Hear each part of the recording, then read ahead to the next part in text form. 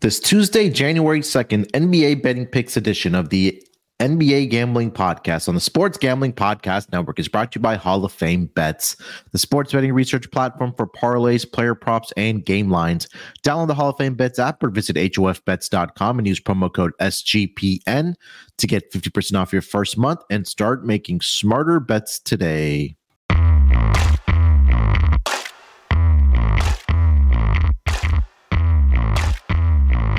Welcome, everyone, to the NBA Gambling Podcast, part of the Sports Gambling Podcast Network.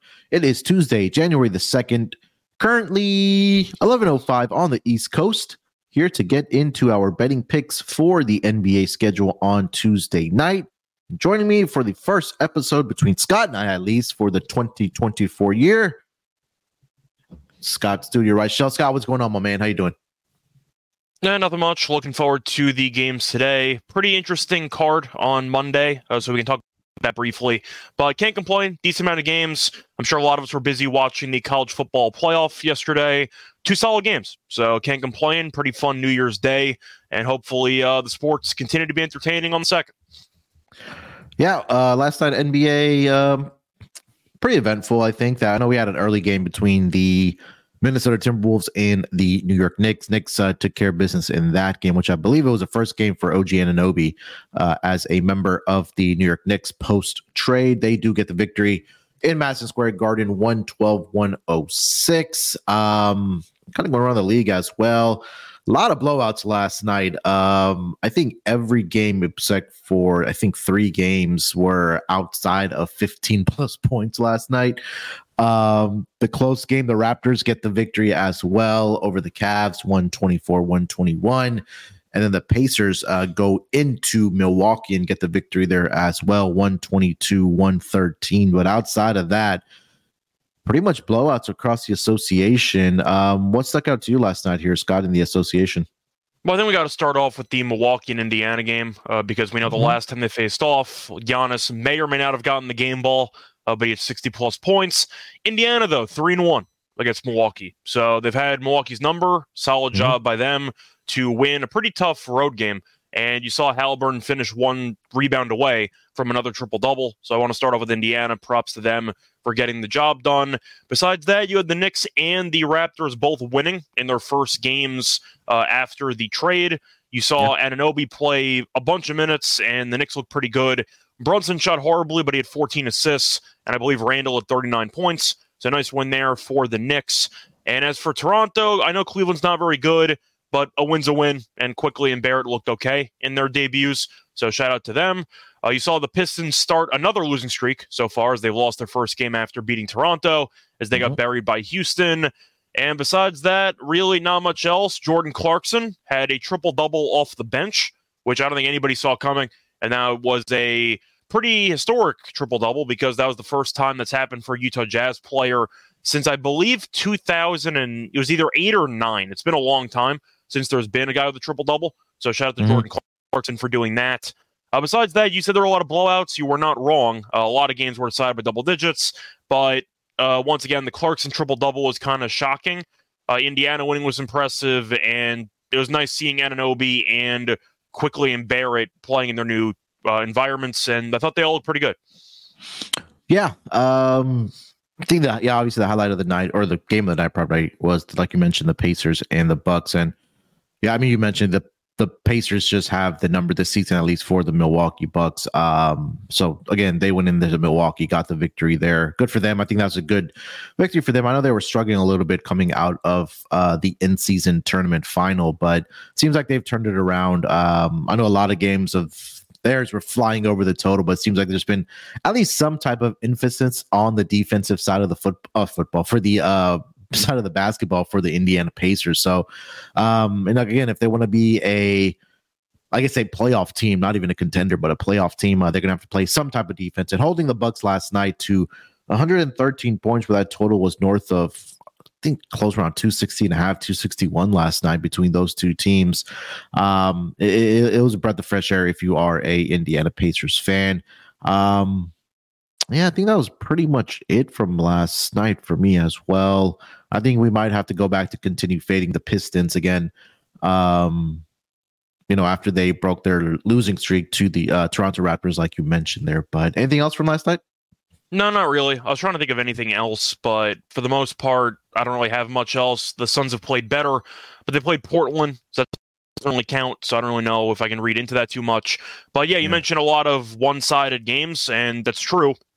But it was nice to see some action, especially after just the new year. So it was cool to see some NBA games. I like how they spaced it out. I don't know anybody that was actually watching the NBA games during the college football playoff, but I did like how they had a game or two that started at like 3. I think the Timberwolves game started at 3. So I actually didn't mind the way that they staggered out the schedule, but I think everybody was watching college football anyway. So I don't think most people watched the games unless you had money on it late at like 7 o'clock, for example. Yeah, I think that if I told you, talking about a Phoenix game, where Kevin Durant was ruled out early in the day, and if I told you Devin Booker in that game had only scored 10 points against Portland, we probably would sit here thinking that the Suns lost that game. But shout out to Bradley Beal. He scored 21 last night for the Phoenix Suns. Nurkic chipped in with 18. Metu chipped in with 14. All 5 starters for the Phoenix Suns were in double figures last night. Bol getting rotation minutes now for the Phoenix Suns. He had 20 minutes last night, had 11 points off of the bench, and Eric Gordon off the bench as well, 20 minutes, had 12 points as well. So hopefully the Phoenix Suns are able to turn it around here and start winning some ball games. All right, Scott, let's get into the schedule here for tonight, man. We've got about, I think, 6 or 7 games on the schedule here tonight. So let's dive right into it. The first game on the board will go to the Chicago Bulls. They are visiting the Philadelphia 76ers. Sixers are a 10.5-point favorite in this game with a total of 223.5. Looking at the injury report for the Chicago Bulls, Torrey Craig is going to be out and Nikola Vucevic is going to be out as well. We already know that Zach LaVine is missing time for the Chicago Bulls. For the Sixers, Joel Embiid does return here tonight for them, and DeAnthony Milton is out for this game as well. But other than that, pretty healthy squad here for the Philadelphia 76ers. Scott, let's start with the side here, minus 10.5 in favor of the Philadelphia 76ers hosting the Chicago Bulls. Yeah, I think I have to lean to Chicago in this game. Chicago's actually done well against Philly this season, as Chicago has been undefeated. They actually won each of the first 2 meetings outright. Now they're getting 10.5. Yes, the second meeting did involve, I believe Embiid did play in both games. I know for a fact he played in the first one, which Chicago won in Philly. I'm trying to remember if he played in the second one or not. I'm just quickly pulling that up. Find it. I'm going through the game log. No, so he did not play in the second meeting, which Chicago won by 13, but he did play in the first meeting, and Chicago won that game anyway. I'm going to lead Chicago. I just think that, once again, based on what I've seen in the first 2 meetings, Chicago is not going to be intimidated by Embiid. They're going to be able to at least try to hang in there. And Embiid's playing his first game in about a week and change, so there might be a little bit of rust involved. Embiid, I'm not saying he's going to avoid scoring 35 or 40. He might score that anyway. But the fact is, if you have not won a single game outright and now you're laying 10.5 in the third meeting, I'm not going to pick you to cover the third game by 11 plus points. Now you can, but I just feel more comfortable taking the team that I've seen look kind of undervalued in the first 2 meetings. So I'm going to lean to Chicago. I do think Embiid will look fine, but maybe he'll look a bit rusty. We'll see. I know Vucevic is still out, but Drummond's actually been really good in Vucevic's absence. He's had a couple of huge rebound games. He might be into foul trouble for a decent portion of this game, but still, I think I'm going to lean to Chicago. I just think 10.5 is too many points. I think that Philly might find a way to win the game. I'm not saying Chicago's going to win outright, but I do think Chicago can do enough to not embarrass themselves out there. Give me Philly by 5. I think it's a close game. I think Chicago hangs in there, but I think Philly probably wins the game. The Bulls, I was going to mention 8-2 against the spread over their last 10 games. So I think that's no shock to us, just because we mentioned that this team, ever since they quote unquote designated injury to Zach LaVine, has been playing a lot better basketball. I'm leaning here I'll lean with the Bulls here as well. Doesn't it just feel like a massive spread with a guy who hasn't played in 2 weeks kind of carrying your entire team? Yeah, and I'm intrigued about the matchup between Andre Drummond and Joel Embiid. You mentioned that he possibly or will get into foul trouble because he's been starting for the Chicago Bulls over the last 3 games.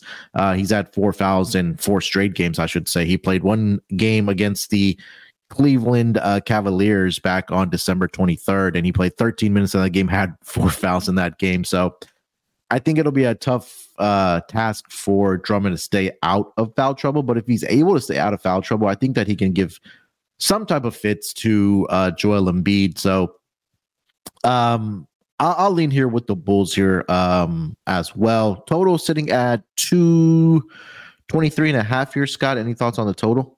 Yeah, I think I'm going to trust once again what I've seen in the first two meetings. I'm going to go with the under. Each of the first two meetings did a land below 213. First meeting with Embiid did a land 212, and I believe Embiid still at 40 in that game. So I do think that the under is worth consideration, especially based on how the first two meetings went. So I'll lean under.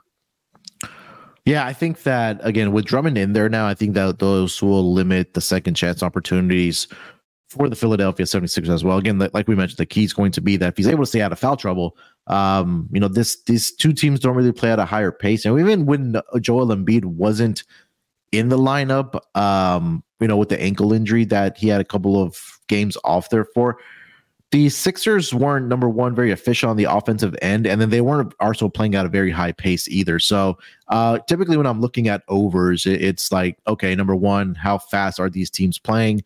And number two, are they efficient on the offensive side of the basketball? And they just haven't been in the absence. Obviously, that's going to change with Joel Embiid back because, he's just been a monster this season, having even better year than he did when he won the MVP last year. But you take a look at the pace numbers over the last 5 games. Philly, third slowest pace. Chicago, dead last in pace as well.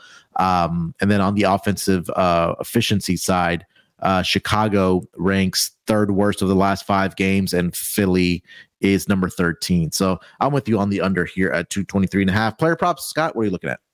Yeah, I think for this game, I know a lot of people will be on Embiid. I'm probably not going to be because I just want to see him play in his first game post-injury. So I feel like if you're taking his point total at, what's that, like 34.5, something kind of absurd. I don't think I can actually go to the window with that. I think if I was going to take Embiid to have a big game, I might consider maybe pivoting to a Drummond under if you think foul trouble is going to be a big reason for that. Because if Embiid's scoring 35 to 40, he's probably going to the line, like 15 something times, like give or take. So that's probably going to result in foul trouble for Drummond. I do think if Chicago is going to stay competitive, though, I feel like I kind of need something on Coby White. The thing is, I'm not sure what I should be taking. Going through his last couple of games, Coby White rebounds and assists at 9.5. I think it's worth being the play for the over. He's gone over in 9 of the last 10, and he's done quite well even in the last 20. We know that Coby White has been the main guy who stepped up since Zach LaVine ended up getting injured, quote unquote. But he has gone over this number in 14 of his last 15 games he's gone over. So if you're going over any prop in 14 out of 15 and the injury report doesn't completely change on you, I'm going to keep riding what works. And Coby White, once again, has just gone over this number regularly. Give me Coby White over 9.5 rebounds and assists. Yeah, I like that as well. I was looking at just his rebounds. I mean, it's juiced at -150 though, but it is at 4.5. Both matchups this season against the Sixers, he's had 8 rebounds each in those games. And like you mentioned, he's been crushing it, filling up the box score with both rebounds and assists as well. So the number feels a little bit spot on at 4.5. But if you want to put that like in the same game parlay, I don't hate that. He's had at least 5 rebounds in 4 of the last 5 regular season games. And like I mentioned, against the Sixers, averaging 8 rebounds exactly, and had 8 rebounds exactly in both of the matchups thus far this season against the Sixers. So I don't hate that for Coby White. Joel Embiid's at 34.5 points at -135. I mean, the number makes sense, obviously, because Joel Embiid just walks in there and you go score 36, 37, 38, 39, 40 points in a game. But I mean, like Scott mentioned, I'm with him on. I want to see how Joel Embiid looks being out there after missing X amount of games, especially with an ankle injury. So we'll keep an eye on how Joel Embiid does in this game. Anything else for this game, Scott? No, not really. Once again, with the injuries, I just feel like it's better to maybe wait and see. Maybe jump in a live play. We'll see how Maxey looks. But either way, I think that's basically it. I'll just lean to Chicago and I'll lean to the under. All right. Before we get over to the next game of the night, let me tell everyone about Underdog Fantasy. Underdog Fantasy is a way to play alongside your favorite fantasy players all season long. NFL, NBA, NHL, college basketball, and college football. Simply pick higher or lower on your favorite players' fantasy stats and cash in. Stay tuned at the end of the episode. Scott and I will put together our Underdog Fantasy entry for today's show. So you can watch along, make your picks, and maybe make a little cash over on Underdog's mobile app or website, UnderdogFantasy.com. And when you sign up with promo code SGPN, Underdog will double your first deposit of up to $100. Again, that's Underdog Fantasy using promo code SGPN. All right, Scott, let's get over to the next game on the schedule for this Tuesday card. We'll go over to the game between maybe the game of the night here. The Boston Celtics, they are traveling to Oklahoma City to take on the Thunder. Currently, the Celtics are sitting as a 4-point favorite in this game with a total of 240. Looking at the injury report for both of these teams, start here with the Boston Celtics. Pretty clean injury report. Everybody is a go in this game. And same thing for the Oklahoma City Thunder. Nobody of significance is on there. Both teams have guys that are on G League assignments or a two-way contract. So healthy squads here for both of these teams. Celtics right now laying 4 in OKC here. Scott, what do you think about this game? I think it's going to be a very fun game. I think this might be a must-watch TV game if you are interested in the NBA, because I just think this is a very interesting matchup between these teams. OKC is a very fun team, very solid team in the West, but they really struggle actually stopping teams from getting into the paint, and that's kind of the main flaw of this team. Yes, I know Chet does have a lot of blocks. He can rim protect, but that's really the only rim protection they have on the entire team. And Boston can come at you in waves when it comes to going to the basket. So I understand why Boston's favored in this game. I think I'm still going to lean to OKC in this one. I just trust them at home, getting 4 points. It feels pretty large. I know Boston's at full strength, which has been an issue for this team for pretty much the last couple of weeks, just battling some injuries here and there. Hingis is healthy, so that's a good sign. But I do think, look at this overall matchup. I understand why Boston's favored, but I'm going to lean to OKC at home. They've been playing good basketball lately. I do think that Shea, you can argue, is the best player on the court between maybe him and Tatum. You can make an argument that Shea can definitely match Tatum, and I'm not sure if Drew or company's up to actually guard him. We'll see what happens, but I think I am going to lean Thunder +4. I think it's a very fun matchup, though. It's a matchup that I just feel like is going to teach you a lot about these two teams, so I'll be watching it, and it should be fun.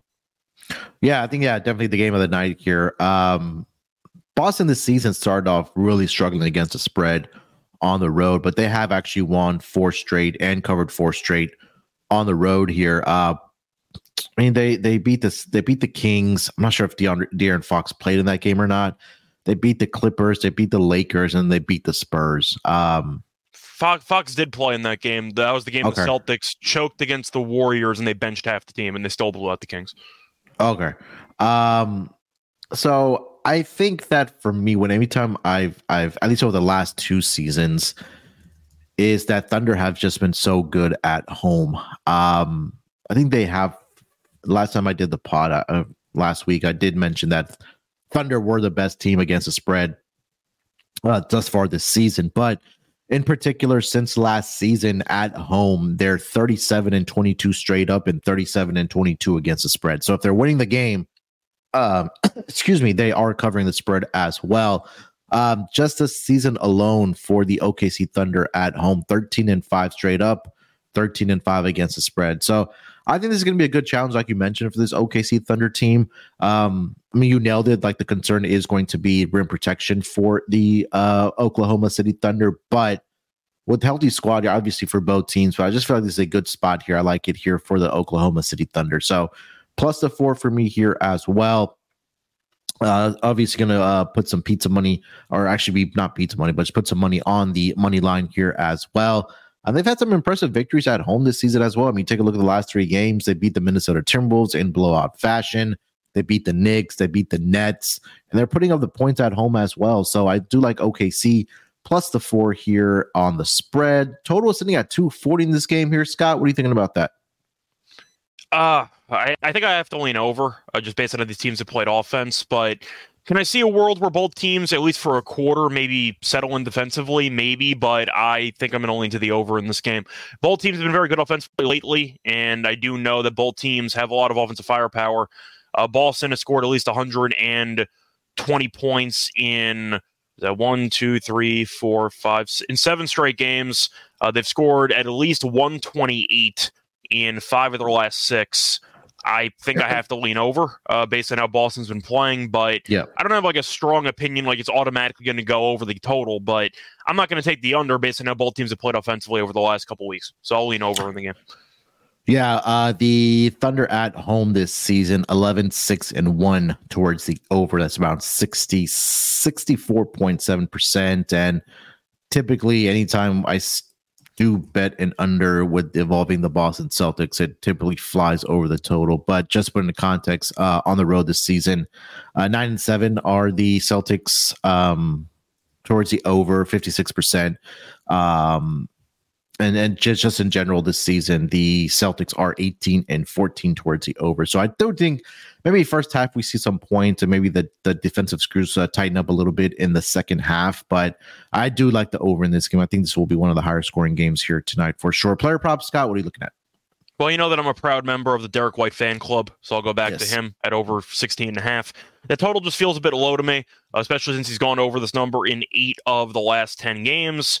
He's also gone over in 12 of the last 14 games. So White's been a machine recently, and I do acknowledge that he might get less shot attempts with Tatum and Brown in the lineup, but he's been so efficient, and he's definitely a guy who's earned a lot of trust from the coaching staff. So White will be on the court for a large portion of this game, and he's just really, really good at basketball. So I'll take White over his 16.5. The line feels a bit too short to me. Yeah, I think this is going to be a game, I think, where Shea has a big game as well. Obviously, the number is at 32.5, but he's going to need to if the Thunder have a shot to win the game. Yeah. So. For the last 5 games, he's gone over this number for the Thunder. Did fall a little bit short against the Nets, but I think that was in a blowout where he only played. I mean, he played 35 minutes, but the team it was a team win there. He didn't have to do the bulk of the scoring. But against Denver, he had 40, 36 against the Knicks, 34 against the Minnesota Timberwolves, 34 against the Lakers. At home this season, averaging 34.3 points as well. So I think there's a good spot here for SGA to get over his number. Are you back on Chet's blocks?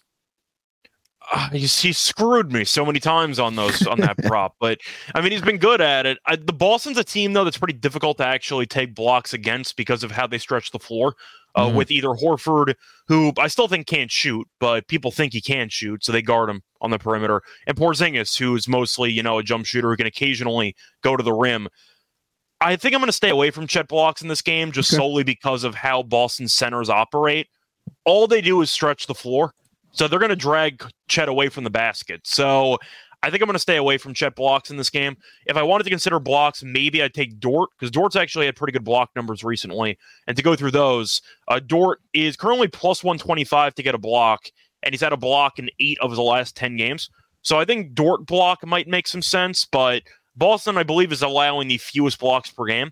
So I think for the most part, I'm going to stay away from Chet because with the way, once again, that Porzingis and Horford get their shots, the majority of the time, that's going to result in less block opportunities for Chet. So I think I'm going to pivot off of Chet blocks, maybe Dort blocks, because we know that Tatum and Brown do love to attack the basket a lot. So I think that's my pivot. I'd consider Dort blocks at plus money, but Chet, no, I think I'm going to stay away from. All right. Let's get over to... before we get over to the next game, let me tell people and our listeners on how they can get out to some of these games. That's going to be with Game Time. Game Time takes away the stress of that ticket buying experience, and you don't want to be stressed out when you're looking for tickets. Don't you want to get excited for the events that you want to get out to, whether it's a basketball game, whether it's a sporting event, whether it's a music concert, or whether it's a comedy show, whether it's a theater near you. Game Time takes all that stress away. They also have killer deals on last-minute tickets and their best price guarantee, so you can stop stressing over the tickets and start getting hyped for the fun you're going to have. Their app is so easy to use. They have flash deals and last-minute tickets, like I mentioned, and it's easy to find and buy tickets for every type of event in your area, not just sports. You also get images of your seat view before you actually purchase those tickets, and the lowest price guarantee. They have event cancellation protection as well. So forget planning months in advance. Game Time has deals on tickets right up to the day event. Get exclusive flash deals as well on tickets for football, basketball, baseball, concerts, comedy, theater, and much more. The Game Time guarantee means you'll always get the best price. If you find tickets in the same section and row for less, Game Time will credit you 110% of the difference. That's how confident they are in their prices. Get images of your seat, like I mentioned, before you actually buy them, so you know exactly what to expect when you arrive to the venue. And you can buy tickets in a matter of seconds, 2 taps, and you're all set to go. And the tickets are sent directly to your phone, so you don't have to haggle through your email box or wait for them in the mailbox to come in. Nope, sent directly to your phone. So download the Game Time app, Create an account and use promo code CFBX for $20 off your first purchase. Terms apply. Again, create an account, redeem code CFBX for $20 off. Download Game Time today. Last minute tickets, lowest price guaranteed. And we're also brought to you by Hall of Fame Bets, the sports betting research platform for parlays, player props, and game lines. Research every NFL, NBA, and soccer bet with historical stats and data. Enter any parlay idea into Hall of Fame Bets revolutionary parlay optimizer tool to get hit rates broken down by leg, as well as an expected probability for the entire parlay. Sort our players by hit rate for any bet to learn which players are hot and which picks have value. Stop betting in the dark and join over 30,000 users researching with Hall of Fame Bets to craft more intelligent, data-driven parlays. Download the Hall of Fame Bets app or visit HOFBets.com and use promo code SGPN to get 50% off your first month today. Start researching, start winning with Hall of Fame Bets. All right, Scott, let's get over to the next game on the schedule for tonight. We'll go over to the game between the San Antonio Spurs. They are in Memphis here tonight to take on the Grizzlies. Grizzlies currently sitting as an 11-point favorite in this game with a total of 235.5. Looking at the injury report for both of these teams, for the San Antonio Spurs, Zach Collins is going to be out for this game, and Keldon Johnson is probable for the game here tonight. For the Memphis Grizzlies, the usual suspects are out. Brandon Clark dealing with the left Achilles tendon. Should be returning fairly soon here for the Memphis Grizzlies. We already know about Steven Adams missing the rest of the season, and that is pretty much it. Scott, minus 11 in favor of the Grizzlies here, hosting the San Antonio Spurs. What are you thinking about the spread? So I know it's going to sound like a massive spread because the Grizzlies, of course, only have 10 wins. They're 10-22, and they're laying a massive number. I hate the Spurs team so much. It's well documented. This team's awful. Once again, they're thankful the Pistons exist because nobody talks about how bad this team is. But I'm going to lean to Memphis, actually, in the spot. I know Memphis has had a recent, I don't want to say slump, but they've lost 3 straight to good teams, though, losing to the Nuggets, the Clippers, and the Kings. That's 3 playoff teams, so I'm not going to overreact to it. They have a much easier opponent in this one. A lot of people probably be on the Spurs in this game just because of how big the spread is, but I just refuse to actually put money on the Spurs. I can't do it. They're one of the worst teams that I've seen in a while. Once again, the Pistons are worse, but still, Zach Collins is out, and I know Wemby is going to have to carry the team. Wemby had a very good game against Boston, and they still lost by 33 points. Like, there's nothing to like about the San Antonio team. Zach Collins has had a decent year. Now he's injured, so they have no front court depth at all. If Wemby gets into any foul trouble or if he goes to the bench, I see Keldon Johnson's a bit banged up. He might play. We'll see what happens with him. But I think I'm going to lean to Memphis. It seems like a good spot where after a very bad road trip against some talented opposition, they can bounce back against the bottom feeder at home. So I really don't see the Grizzlies, I'd say, sleepwalking through this game. I think they're going to be pretty motivated to get back on track after such a bad run over the last couple of days. But I just think the Spurs are a joke of a basketball team. That's kind of where I stand on it. If you want to take the Spurs, I wouldn't mind Wemby props, or maybe just expect one player to have a good game. But I don't trust the Spurs to play winning basketball for 1 quarter, let alone 4 quarters. So I'm going to lean to Memphis to get the job done at home. Am I going to bet this spread? Probably not. I just think it's a massive spread. I'm aware of that, but I can't take San Antonio, especially on the road. This is a really bad road team. You're looking at their wins this season on the road. They had a win against Portland, where Portland benched half the team. Simons didn't play, and San Antonio won the game comfortably. They're 3-13 on the road. But if you want to actually look at the schedule that the Spurs have had this season, that Portland win on the road, which they immediately got buried by Portland in the rematch game a couple days later, that was the only road win that the Spurs have had since November 2nd. That's the only road win they have. So I'm not picking them on the road. I'm going to lean to Memphis in the spot. Yeah, this just feels like an ultimate, get right. Get right is, I think, a term that's been overused, but it's a get right spot. I mean, that's it's just like I think that if you take a look what transpired for the Grizzlies, like you mentioned, over the last 3 games, on a 3-game losing streak here, I think this is where they kind of take the frustrations out on a team that just hasn't been very good on the road, like you mentioned, or overall for the season. And defensively, they've just been atrocious. So I think they'll have a lot of success on the offensive side. Well, the Memphis Grizzlies back, obviously, with Ja Morant back, but their last 3 games, They lost by 37 to the Denver Nuggets. They lost by 11 to the Clippers. To be fair, Ja didn't play in that game, but yes. Yeah. And then against the Grizzlies, they lost by 31 as well. So they've had a day off here, obviously, in between New Year's Day, and now back at it here against the Spurs. And I think this is an opportunity now for the Grizzlies to get this game, because you take a look at their schedule now. They got the Raptors tomorrow night. They're on the front end of a back-to-back. Then they got the Lakers, the Suns, the Mavericks, and the Clippers again as well. So a couple of, obviously, 4 straight opponents there that they have to go up against in Western Conference opponents. So this is a game that they definitely want to get. So I'll lay it here with the Memphis Grizzlies minus 11.5. Total sitting at 235.5 in this game here, Scott. What are your thoughts on that? I don't think I could take an under with San Antonio because they might give up 130 by themselves. So I'm going to lean to the over in this game. Once again, it might come down to if San Antonio shows up offensively, but defensively, this team is atrocious. Even with Wemby putting up a bunch of blocks. Going through San Antonio's points allowed, they've allowed at least 130 in 4 of their last 5 games.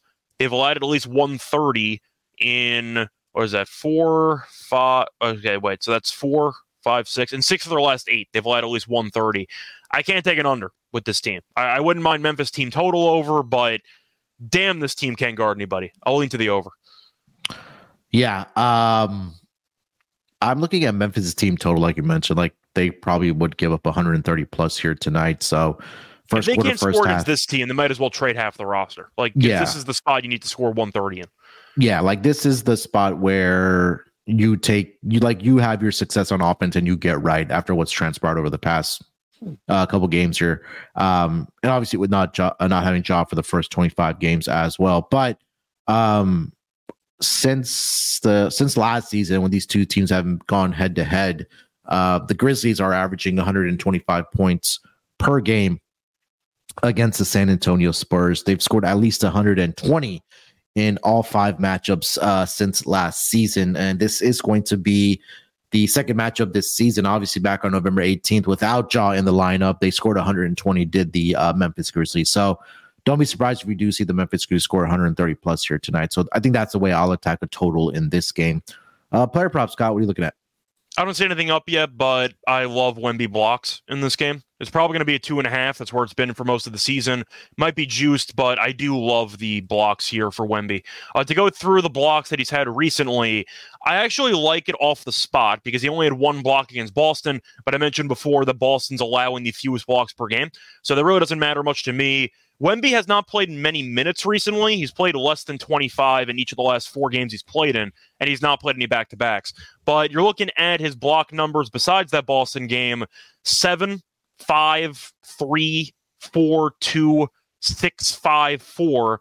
And you know which team is allowing the most blocks per game? The Memphis Grizzlies. It's Memphis Grizzlies. So I expect Wemby to be patrolling the paint. I know that Memphis is kind of the opposite of some 3-point specialist teams. They love to attack the rim, and Wemby's going to be sitting there. So give me Wemby blocks. I think he's in line for a big block game. I wish he was playing 30-plus minutes because I think he might actually have a shot at like 6 or 7 again. This might be a ladder opportunity, but with the minutes he's playing, 25, give or take, maybe a little bit less, you can argue that you're threading the needle. But with how often Memphis attacks the rim blindly, I think Wemby's going to park himself down low and just get a bunch of blocks. So I like Wemby blocks, probably 2.5. I don't see the lineup yet, but I will be taking it as soon as it comes out. Yeah, I was looking at Ja in this game. Ja's going to try him, right? I mean, if Ja has the chance, he's trying to dunk on his head.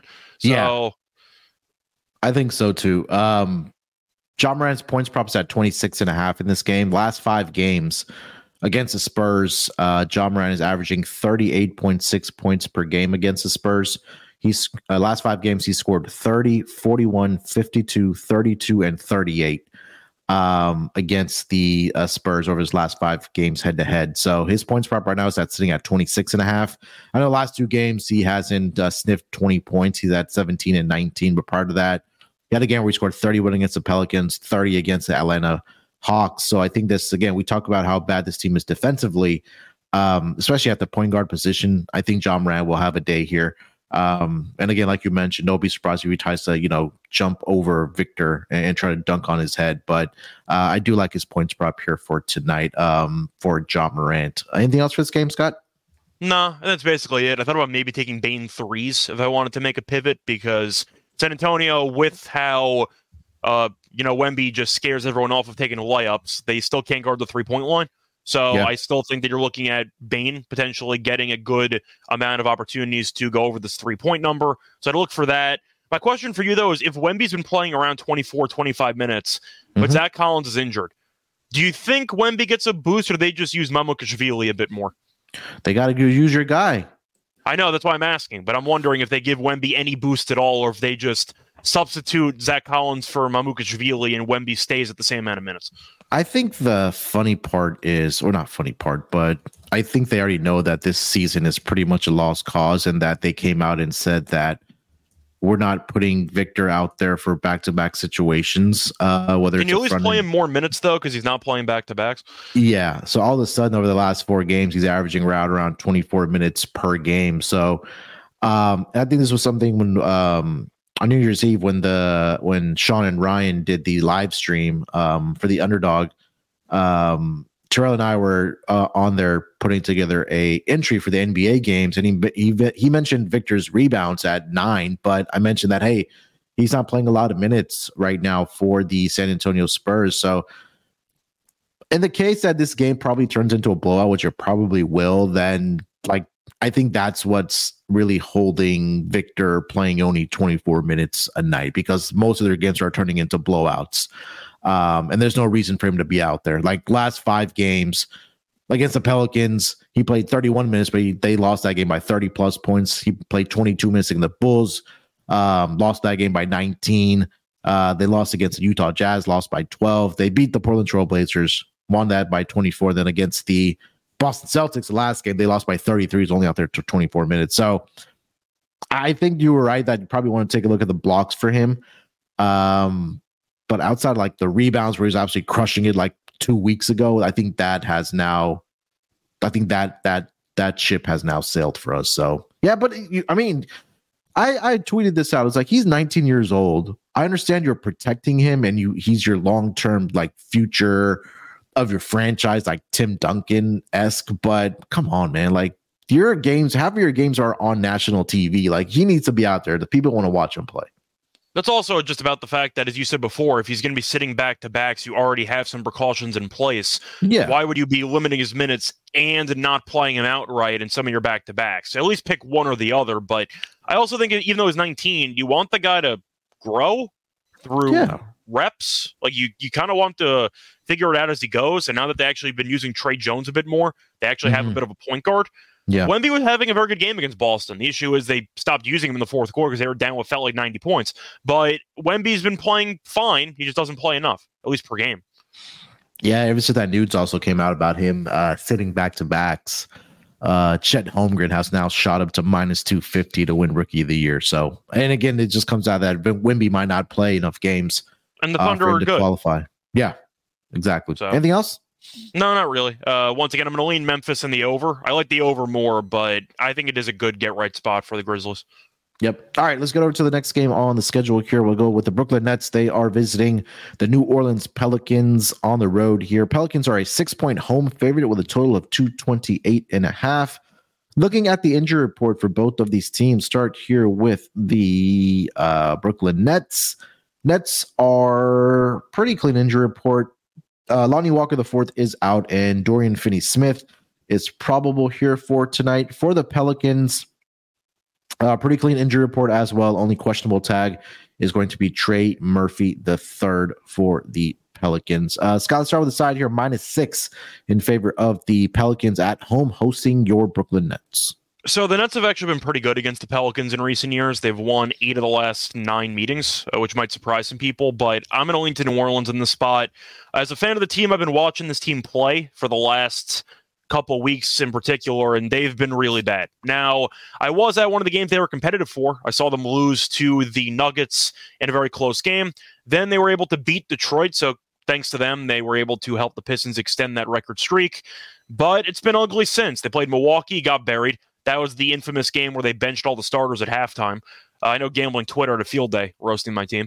They played the Wizards after that. They lost to the Wizards, which is not ideal for anybody, and they got killed by Oklahoma City in their last game. Now, New Orleans is a team that's fresh off a blowout win against the Lakers, but watching the Nets play, it's been pretty ugly basketball. They've actually lost 8 of their last 10, and I don't think this team's very good. Now, I was aware going into the year, this team offensively is going to be a bit challenged. They're going to play hard, but they're just not very talented. So I do think New Orleans, especially on the interior, can get a lot of quality opportunities to score baskets. Claxton's a bit undersized, at least based on weight. He's had a pretty underwhelming year. I actually like Sharp. I think Sharp's actually been pretty good for this team, but they just don't have enough paint defense, in my opinion. And I do think that with the amount of slashers and size, both in terms of length and weight, I do think that you're looking at the Pelicans getting a lot of chances near the rim. It's in New Orleans as well. We know New Orleans is a fade on the road, but they're very good at home. I'm going to lean to New Orleans here. I just think based on how Brooklyn's played over the last couple of weeks, I really don't trust them at all to remain competitive. We know what the upside is for New Orleans. The issue is they constantly underachieve. But I do think that New Orleans is built to kind of pick on this front court defense that the Nets claim to have. I'm going to lean to New Orleans here. I just think it's a bad matchup for the Nets. Yeah, I mean, you're right. This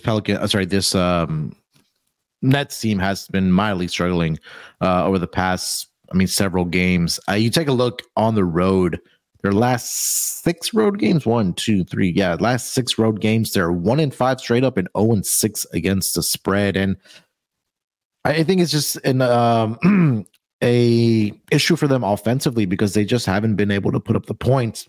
Excuse me. Against opposing teams. Again, you take a look against the Warriors. Yeah, they got 120, but lost that game outright.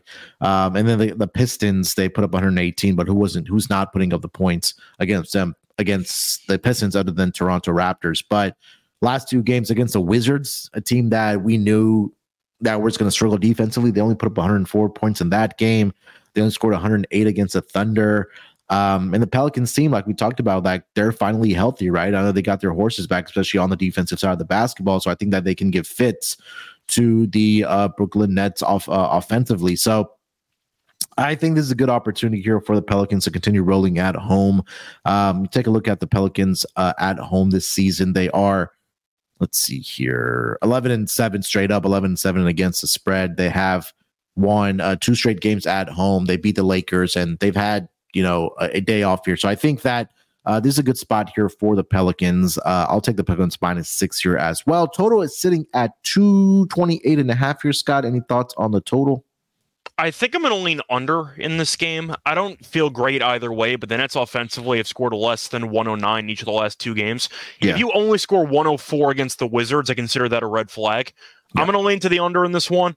I think that the Nets offensively are going to have issues. New Orleans is a very good team at guarding the 3-point line, and I do think the Nets are going to struggle to actually generate a lot in this game.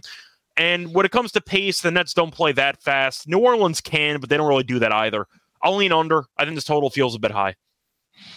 Yeah, like you mentioned, the Nets are just struggling offensively. They are let's see here, offensive rating over the last 5 games. It might be bottom 10. It wouldn't shock me if it was around. They are at number 16, but let me filter this down to the last 3 games. I think that's where it'll probably the Bucks game's going to be a massive outlaw. The last 5, you have 2 games against the Pistons. So yeah, probably, yeah. So last 3 games, they dropped to number 21, but defensively, they've been struggling as well. They are the 2nd worst defensive rated team over the last 3 games. And then over the last 5 games, that's the usual mark I like to use when we have some data after 20 plus games.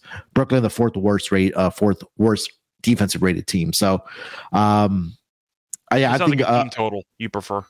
Yeah, probably Nets team total under, or probably the Pelicans team total over is what I would probably look at in this spot.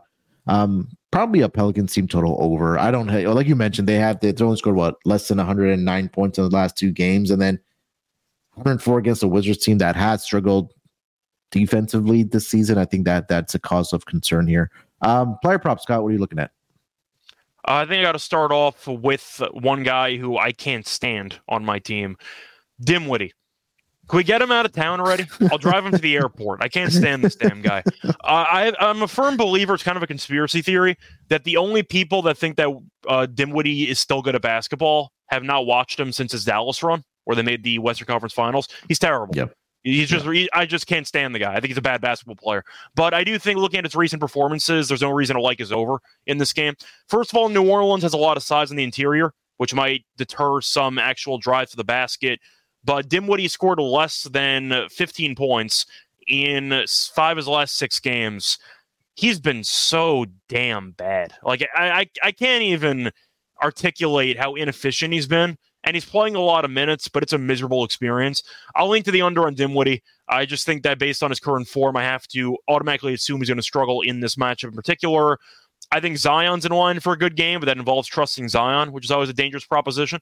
But I do think if you want to look for some potential props, I do think Valanciunas' rebounds is interesting because the Nets have really struggled with, I'd say, extremely strong centers, and we know that Valanciunas is one of the stronger guys in the entire league. But with Claxton being an athletic but undersized center, and with Sharp being in foul trouble all the time, Sharp probably comes in for the bench unit where Valanciunas is already on the bench. So I just think Valanciunas is going to dominate on the inside against Claxton, and I do think looking at the rebounds at 9.5, I like the over. I mean, he's been good in the head-to-head as well against the Nets rebounding-wise.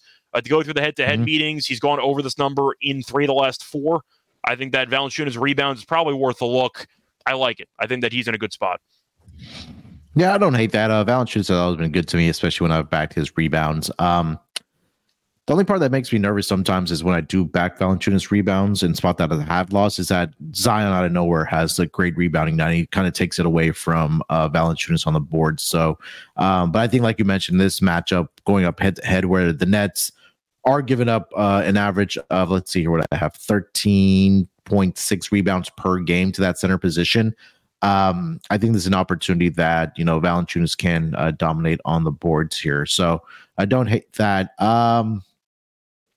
I was looking at Spencer Dinwiddie's numbers while you were talking about him, and he's shooting 31% from the floor over the last 5 games. Yeah. Last 3 games, he shot 30.8%, 31.3%, and then 18.2% against the Detroit Pistons. So, and there's some games he doesn't even choose to shoot. So you can get there a couple of ways. I was at the game against the Nuggets, and it was Dinwiddie t-shirt night, and he scored 6 points. And I believe he had like 3 shot attempts in the first 3 quarters of the game. Like some games, he just looks totally disinterested. And he's kind of playing, I don't want to compare it to like a Vince Carter situation in Toronto where he was actively playing terribly to try to get traded as a form of protest. It looks like he's disinterested in pretty much every game he plays in. So I don't know if it's a statement or if he's just bored. But it looks like Dinwiddie's not even engaged half the time he's on the court. Lewis is asking Spencer Dinwiddie or Jordan Poole. Yeah, I'll take, as of right now, Dinwiddie because the contract is a lot easier on the eyes than Poole. Poole might have the worst contract in the league besides maybe Ben Simmons. So I think I'm going to lean to Dinwiddie, but damn, both those guys are bad. I mean, Dinwiddie's had some moments like maybe a month or 2 ago, but he's actually playing a guy that is already thinking of his next destination, who's kind of mailed it in. That's what he looks like on the court. So I want nothing to do with overs for Dinwiddie in the immediate future. Yeah. All right, let's get over to the next game on the board. 2 games left on the schedule. We've got the Orlando Magic. They are headed to the Bay Area to take on the Golden State Warriors. Warriors are sitting as a 3-point favorite in this game with a total of 230. Looking at the injury report for both of these teams, you'll start here with the road team, the Orlando Magic. They will be without Joe Ingles and Jonathan Isaac, and Markelle Fultz is questionable for this game. For the Golden State Warriors, pretty healthy squad. Obviously, the one player that is going to be out is Draymond Green.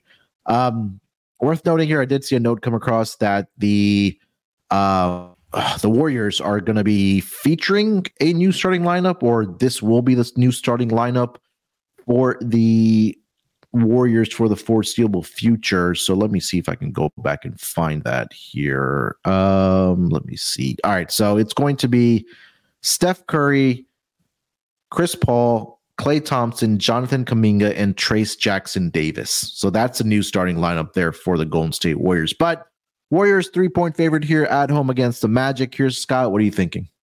I think I'm going to it's a really tricky game because Golden State, usually at home is really good, except this year. They've been really bad at home. So it's kind of a weird topsy-turvy year for Golden State. The Magic, though, we know are very good at home. On the road, they are more vulnerable. They've been pretty decent lately for the most part. I mean, they've lost to Phoenix. No real shame in that.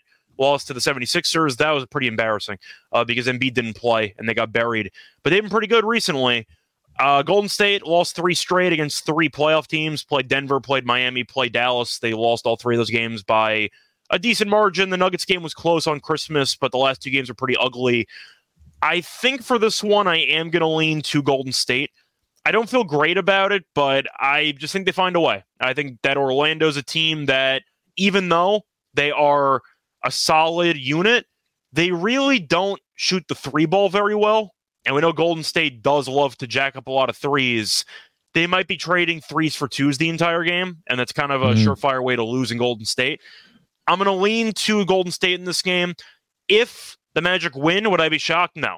I don't think Golden State's that good. But I do think for the sake of this game, if Clay doesn't chuck up a bunch of bricks, big if, but if he doesn't, then I think Golden State wins the game.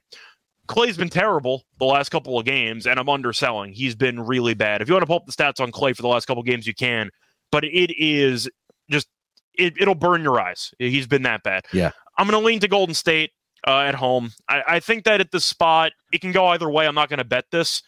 3 feels a little bit cheap to me. I'm going to lean to Golden State to get back on track at home.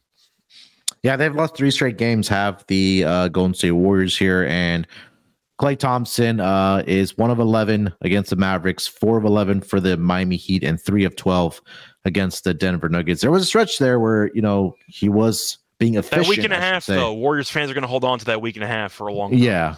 But other than that, it's been pretty bad for Klay Thompson. But he needs the Rockets on the schedule for him to snap out of it, That's exactly. Or we just need to trade for him and then just kind of let him, just cook at Toyota Center. Maybe that kind of cures for that. Maybe that's a cure for Klay Thompson. Yeah, I think this number is a little bit cheap here. I'm going to be interested to see how this new lineup is going to look for the Golden State Warriors, because now Steve Kerr's hand is forced to play the younger guys. And now you have 2 young guys that are going to be in the starting lineup with Jonathan Kuminga and Trayce Jackson-Davis. So I like Jackson Davis. I really do. Yeah, we'll talk about player props here in a second. I think that there's some value now before this number starts getting inflated for him. But yeah, quick and simple. I'll give you Warriors -3. And you mentioned that they've struggled at home this season, where traditionally they've been really good. It's been like the complete opposite for this Warriors team, where last season they were just so bad on the road, and now it's flipped here for them being terrible at home. And they've been one of the better home teams when, quote unquote, they had their dynasty going. So hopefully they turn, if you're a Warriors fan, hopefully they turn around with this new starting lineup here that they do have. But total, Scott, I'm sorry, 230. I think for this game, I think I'm going to lean to the under. Even though I do think that Orlando is in line to lose this game, they're still a good defensive team. I'm not going to totally dismiss that. Orlando offensively, I think, is good. Not great. I think that's where they kind of need to make a trade. They might win the division anyway, but it does feel like besides Wagner and Banchero, they don't really have anybody else that I think is worth much offensively. Maybe you can point to somebody that I'm forgetting about, but I don't really see much on this team when it comes to offensive depth. So I think Orlando kind of needs to win these physical, ugly, grinded out games more often than not, and that kind of trends to an under. I think Golden State's going to win the game, but I do think that Orlando's lack of pace and their overall defensive physicality can make it difficult for the Warriors at times. So I'm going to lean to the under. I don't feel great about it, but I'm going to lean under. I just have a hard time taking 230s with the Magic when they're not playing the Wizards. I think now, like the Warriors, like this was a team that when they were, I guess, quote unquote, their prime, when they had Draymond out there, that this was a team that automatically was going out there and putting up 120 plus points, where now I think the focus for them probably now has to shift to the defensive side, just because, again, you're very limited on the offensive side are the Golden State Warriors, right? We talked about the struggles of Klay Thompson. CP3 is probably good for 25 to 30 minutes before he pulls a hamstring here sooner rather than later. And you're hoping that you get something out of the bench from the guys, whether it's Moses Moody, whether it's Trayce Jackson-Davis, whatever the case might be. So I'll lean towards the under in this game as well. feels like a 115 to like 110, something in that neighborhood where this just does get under the total here. So lean with the under here as well. Player props in this game, Scott, what are you looking at? So I do think if I'm going to start with the Warriors winning, I feel like we have to have a conversation about Steph, because Steph has been slumping. And once again, it might be underselling it because he's been pretty bad too over the last couple of games. Any cause for concern there? Or you just think as a high volume shooter, you're going to have some ups and downs? I think it's, being a high volume shooter, you're going to have your ups and downs, especially the type of shooter that, Steph is. Is it also the fact that maybe Draymond's not out there, that because those two have developed that chemistry of how to play with each other and how Draymond can find Steph in those open spots? I think that might be a little bit of a contribution to it as well.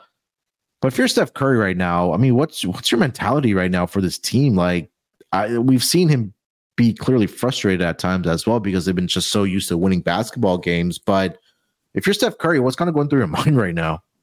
Right now, I wish I had Durant. I think that's what's going through his mind right now. It's been a mess. Then again, this is what happens when you have a dynasty.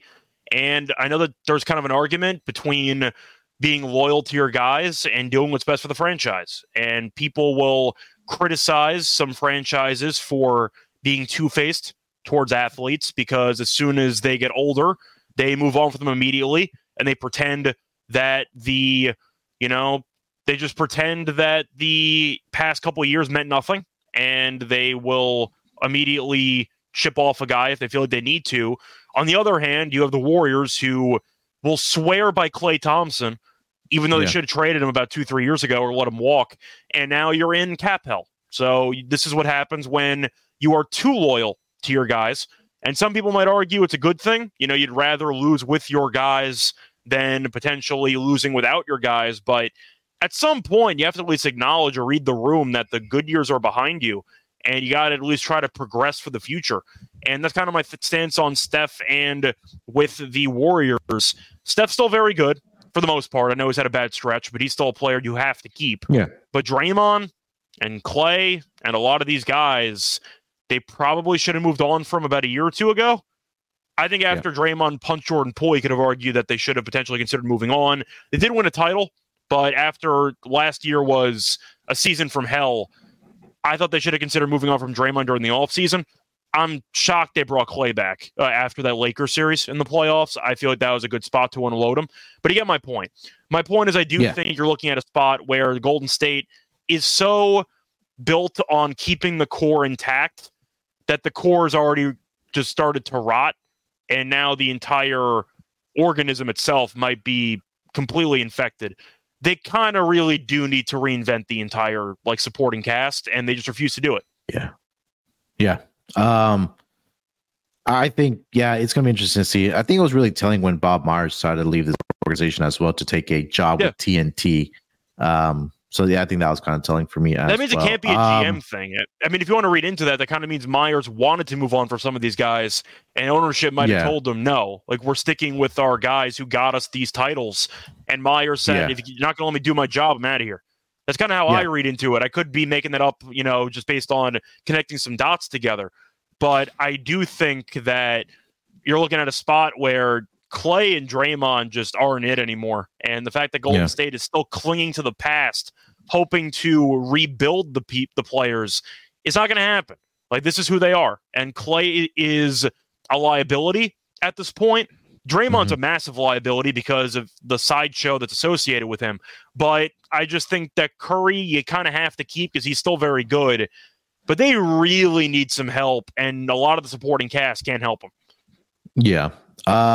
You mentioned Steph Curry for player props. I mean, we talked about Trace Jackson Davis being in that starting lineup now. His points prop is sitting at 10. I think it was 11.5. I'm sorry, in this game. I do like that over for him.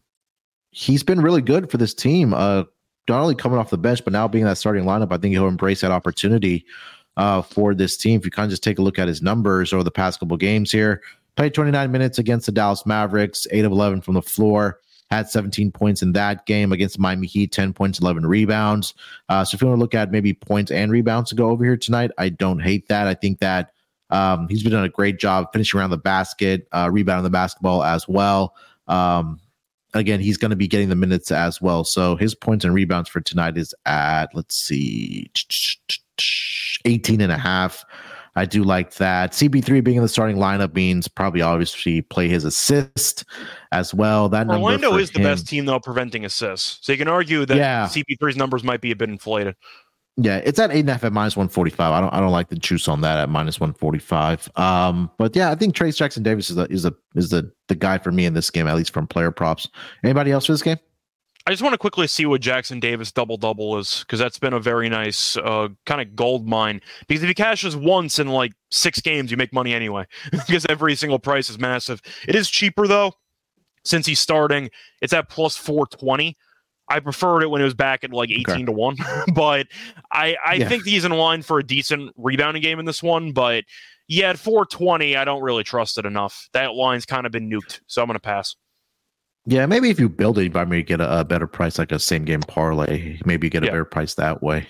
Sometimes it works out better that way as well. If it was somehow 6 to 1, I'd consider it. But the issue is it doesn't really shoot that much. So it's a problem to even reach the 10 points. Yeah. All right. Last game on the board here, Scott. Let's go over to the Charlotte Hornets. They are in Sacramento tonight. And I have to recheck this line because we're saving the best for last. Points. Got the Hornets. Yeah. The final game. 16-point favorites here for the Sacramento Kings. The total is 232.5. Charlotte did play last night, so no injury report submitted for them yet. But let's see if I can dig something up. For the Sacramento Kings, their injury report is going to be, where are the Sacramento Kings? Not yet one submitted, question mark. But I think everybody is a go for this game. I think they are on the front end of a back-to-back as well, are the Sacramento Kings here. But 16 points right now here for this Hornets team, who are on a back-to-back here, are the Hornets. They played in Denver last night. But Scott, minus 16, let's start with the side. Well, this is the fun part of the NBA season. There's so many bad teams in the league that after a record-breaking losing streak, we got another team that's already at 11. So we're going to see if Charlotte can close the distance. But the Charlotte team's just a disgrace. It's not their fault because LaMelo got injured and the supporting cast isn't very good. They've gotten curb stomped in their last 3 games. Played Denver, lost that game by a ton. That game was actually tied at the half, and they lost by 18. Played Phoenix, lost by 14. Rozier had, I think it was 40, and they still lost by 14. They played the Lakers, lost by 21. That game was also like a 1-point game in the first half, and then they got killed in the second half. They've been horrible. Now, the Kings have been good, beat the Grizzlies by 31 on the road last game. If you like Charlotte, consider the first half. I'm not going to take Charlotte because this team is as bad as advertised. I really do think the Kings win this game by like 25. So I can't really take the points with Charlotte. If you're going to, then I recommend first half because Charlotte has been somewhat competitive early in these games and they fall off a cliff after halftime. So that might be the move. Maybe you wait until the line gets closer to like 12 or 13 live and then maybe you jump in. But I just see the Kings burying this team. The Hornets are a laughing stock. The Kings are still a very good offensive team.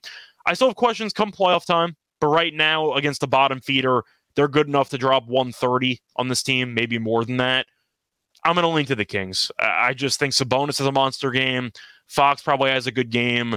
Nobody on the Hornets can guard anybody. Rozier might not even play, and if that's the case, they might lose by 50. So I'm going to lean to the Kings in the spot. I think they win this game comfortably. Yeah, this is the 5th game on a back-to-back situation for the Charlotte Hornets. They're 0-4 straight up. They are 2-2 against the spread, 3-1 to the over, but they're giving up 128.5 points per game on that second leg of a back-to-back. They gave up 133 to the Phoenix Suns. Last Friday, gave up 135 to the 76ers. When that was a game they lost by 53. 122 to the Knicks, and then 124 to the Dallas Mavericks. So, with obviously this Kings team that likes to play at a fast pace with De'Aaron Fox in there, like you mentioned, I think this is going to be probably easy pickings for this Sacramento Kings team. So, like Scott mentioned, if you do like if you do like the Hornets, probably first half, but this team has just been so bad in the second half of games. So I would take a look at the Kings team total in this game to go over. I'm trying to find that number, but do you have any thoughts on the total here? It's at 123.5. That seems really low. I mean, I like the over on that. I think the Kings score 130. I think that based on this game, I'm going to lean over because I think Sacramento carries this game over the total. But Charlotte, once again, if they are missing Rozier, they might not be able to score at all in this game. So I just think Kings team total, maybe first half team total. There's a couple ways to go about it, but I don't see much hope for Charlotte in this game. Yeah. Player props or anything? Yeah, I think Sabonis triple-double is going to be live in this game. He's had 1 in 3 the last 5 games. It's plus 360, which I do like in the spot, but at the end of the day, it really just comes down to how bad Charlotte is defensively. They're allowing over 121 points per game. They've been even worse lately. Sabonis is off of a monster triple-double against the Grizzlies. I think he can run that back. So give me Sabonis triple-double at like plus 350, plus 360. Yeah. My question for you is, if Rozier doesn't play, are you pivoting to like McGowan's? Like, what would be your strategy there? Where you just avoid Charlotte entirely because this team is atrocious? Miles Bridges points maybe because someone needs to shoot. I'm not sure Rozier is going to play. He's been very good lately, but the team sucks anyway, so why'd you even bother? I'm just wondering what the actual game plan for Charlotte's going to be if Rozier doesn't play. Do you give Brandon Miller 20 shots? Like, what do you do? Excuse me. I think it's probably Miles Bridges to get the bulk of the shots, right? Yeah, probably. I'm trying to see what happened last night and who got the most of the shot attempts last night. Let's see here. So Miles Bridges last night had 26. He had 14 shot attempts. Brandon Miller had 17 shot attempts, and then 12 for Ish Smith, 12 for Nick Richards. So it's probably going to be. Smith taking 12 shots, by the way, is hilarious. Yeah, no offense. I think a lot of those probably came in garbage time, maybe.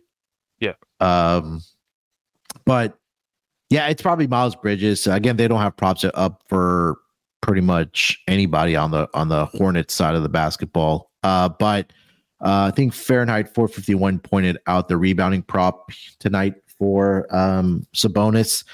The only concern I do have, and again, he's a guy that can get this done in 3 quarters, but his rebounding prop is at 13.5. Last 3 games head to head against the Hornets, he's had 23, 18, and 15, I think were the numbers. Let me find the exact numbers here. Yeah, 18, 16, and 23 over the last 3 games head to head against the Hornets in the rebounding department for Sabonis. So probably look at Sabonis rebounds to go over 13.5 in this game. Rather than that, again, if this is another game where the Kings are blowing them out in that 4th quarter by 30 plus points, the starters are pretty much not going to be out there. So yeah, that's the only player prop I did like in this game. You have anything else? No, not really. Once again, Charlotte's a bit tricky because if Rozier doesn't play, then you could pick anybody that might be game proof. So I do think that might be a sneaky angle, but I just think Sabonis kills this team. I think that Fox is in line for a good game as well. But garbage time makes it interesting because you don't know when garbage time is going to start with this team because they might be up by 30 in the 3rd quarter. Yeah. All right. That is the last game on the schedule for the Tuesday card. Scott, let's do our lock and dog, and then we will get into our underdog fantasy entry here for tonight. What do you got for your lock and dog? So for my lock, I don't really have a line on it at the moment, but I do know what the line's probably going to be. I really want to go back to Wemby blocks at 2.5. I just think that line's going to be too low. Once again, I'm going to have to wait for it to get posted, but it has been a 2.5. I don't see that changing. But the Grizzlies are allowing the most blocks per game in the entire league. Wemby, besides the last game against the Celtics, has gone over the number quite regularly, and he does, once again, just have such a big impact near the rim defensively. He's averaging over 3 blocks per game. So I don't know if you're going to allow me to take the 2.5 blocks because technically I don't see it posted. I see it posted on DraftKings, 2.5 even money. Even money? Hell yeah, I'm taking that. Yeah, that's a great deal. I'll take the over 2.5 blocks for Wemby as my lock. And for my dog, give me Sabonis triple-double at plus 360. I just think based on how this matchup is against Charlotte, Sabonis is in line for another big game. You mentioned the rebounds. I'm not worried about the rebounds at all. I'm not worried about the points at all either. The assist, I think, has a shot to potentially screw me, but at around plus 360, he's had in 3 of the last 5 games. That's good enough for me. I'll take Sabonis triple-double at plus 360. All right. All right, for my lock, I will go with both team totals here for either the Grizzlies or the Kings, but I think that Grizzlies number is really, for the Kings is really low at 123.5. Let me double check this number because the math is not adding up. I see 123.5 right now on DraftKings for their team total points. So I'll take the over on that. Give me the Kings team total over 123.5. You mentioned this. Charlotte has been struggling not only just defensively overall, but in back-to-back situations this season. They're allowing 128.5 points per game. They've given up 124 in three out of the 4 games on back-to-back situations. And we know how good the Sacramento Kings team is at home, but also against bad defenses. So take the Kings team total over 123.5. For my dog, give me the Oklahoma City Thunder plus the 4 on the spread. And then obviously on the money line, plus 145 is right now what I see. I think this is a good matchup for them. And we'll see how good this team matches up against some of the better teams in the league here, right? And we talked about how great the Oklahoma City Thunder have been at home this season. 13-5 against the spread, 13-5 straight up. So if they're winning the game, if they're covering the spread, they're winning the game outright as well. So I'll take the Thunder on the money line here, plus 145 as my dog of the day. Scott, let's do our underdog fantasy entry here for tonight. Again, if you don't have an account already, make sure you go to underdogfantasy.com. Use our promo code SGPN on your first deposit. You'll get a bonus of up to $100. And you guys can play alongside with us and also put together your own entries as well for your favorite fantasy projections. Scott, where do you want to start here? Well, going back to the first game we talked about, I kind of did more of a deep dive on the Kobe White points. I think the lower than is a very good play. I've heard rumors he might be injured, but going through the last couple of games, he's been really, really inefficient. I don't mind the lower than for Kobe White. I believe it's at 22.5. Yeah, I see 22.5 for him, so we'll go lower on that. Let me see if they have Wemby. No Wemby yet. Do they have Sabonis RA? Sabonis. Let's see. I'm pretty sure they do. So they have 20.5. RA? Yeah. They might get 20 rebounds. Yeah, okay, sure. All right. 20.5 rebounds and assists for Sabonis. Will go higher on that. Where else do we want to go? I like Wemby blocks again, but I don't know if you want to do something different. Yeah, they don't have Wemby posted yet. On Underdog yet. Maybe it'll drop soon. Trying to think of what else. I don't want Dinwiddie because I don't want to take 2 lower thans. That's kind of risky. Derek White, maybe. I'm trying to think of what else you want to do here. Yeah, I think because we both like the over that game. I don't hate Derek White points higher or Shea's 32.5. I think I'm going to go with Derek White on that one. I have more faith in Boston's defense than Oklahoma City's. All right. So we'll throw that in there. We'll do that. All right. Kobe White, lower 22.5 points. We'll go Sabonis, higher 20.5 rebounds and assists combined. And then we'll go Derek White, 16.5 points higher for the game against the Oklahoma City Thunder. That $100 entry will get you a nice return of $600. Again, make sure you go to underdogfantasy.com. Use that promo code SGPN on your first deposit. You'll get a bonus of up to $100, courtesy of Underdog Fantasy. All right, that is going to do it for this Tuesday episode of the NBA Gambling Podcast. Scott, anything else you want to mention before we get out of here? Yeah, shout out to the electric company outside that was working but did not sabotage my entire internet connection during the show. So shout out to them. But yeah, looking forward to being back tomorrow. Yep, back to regular schedule as usual.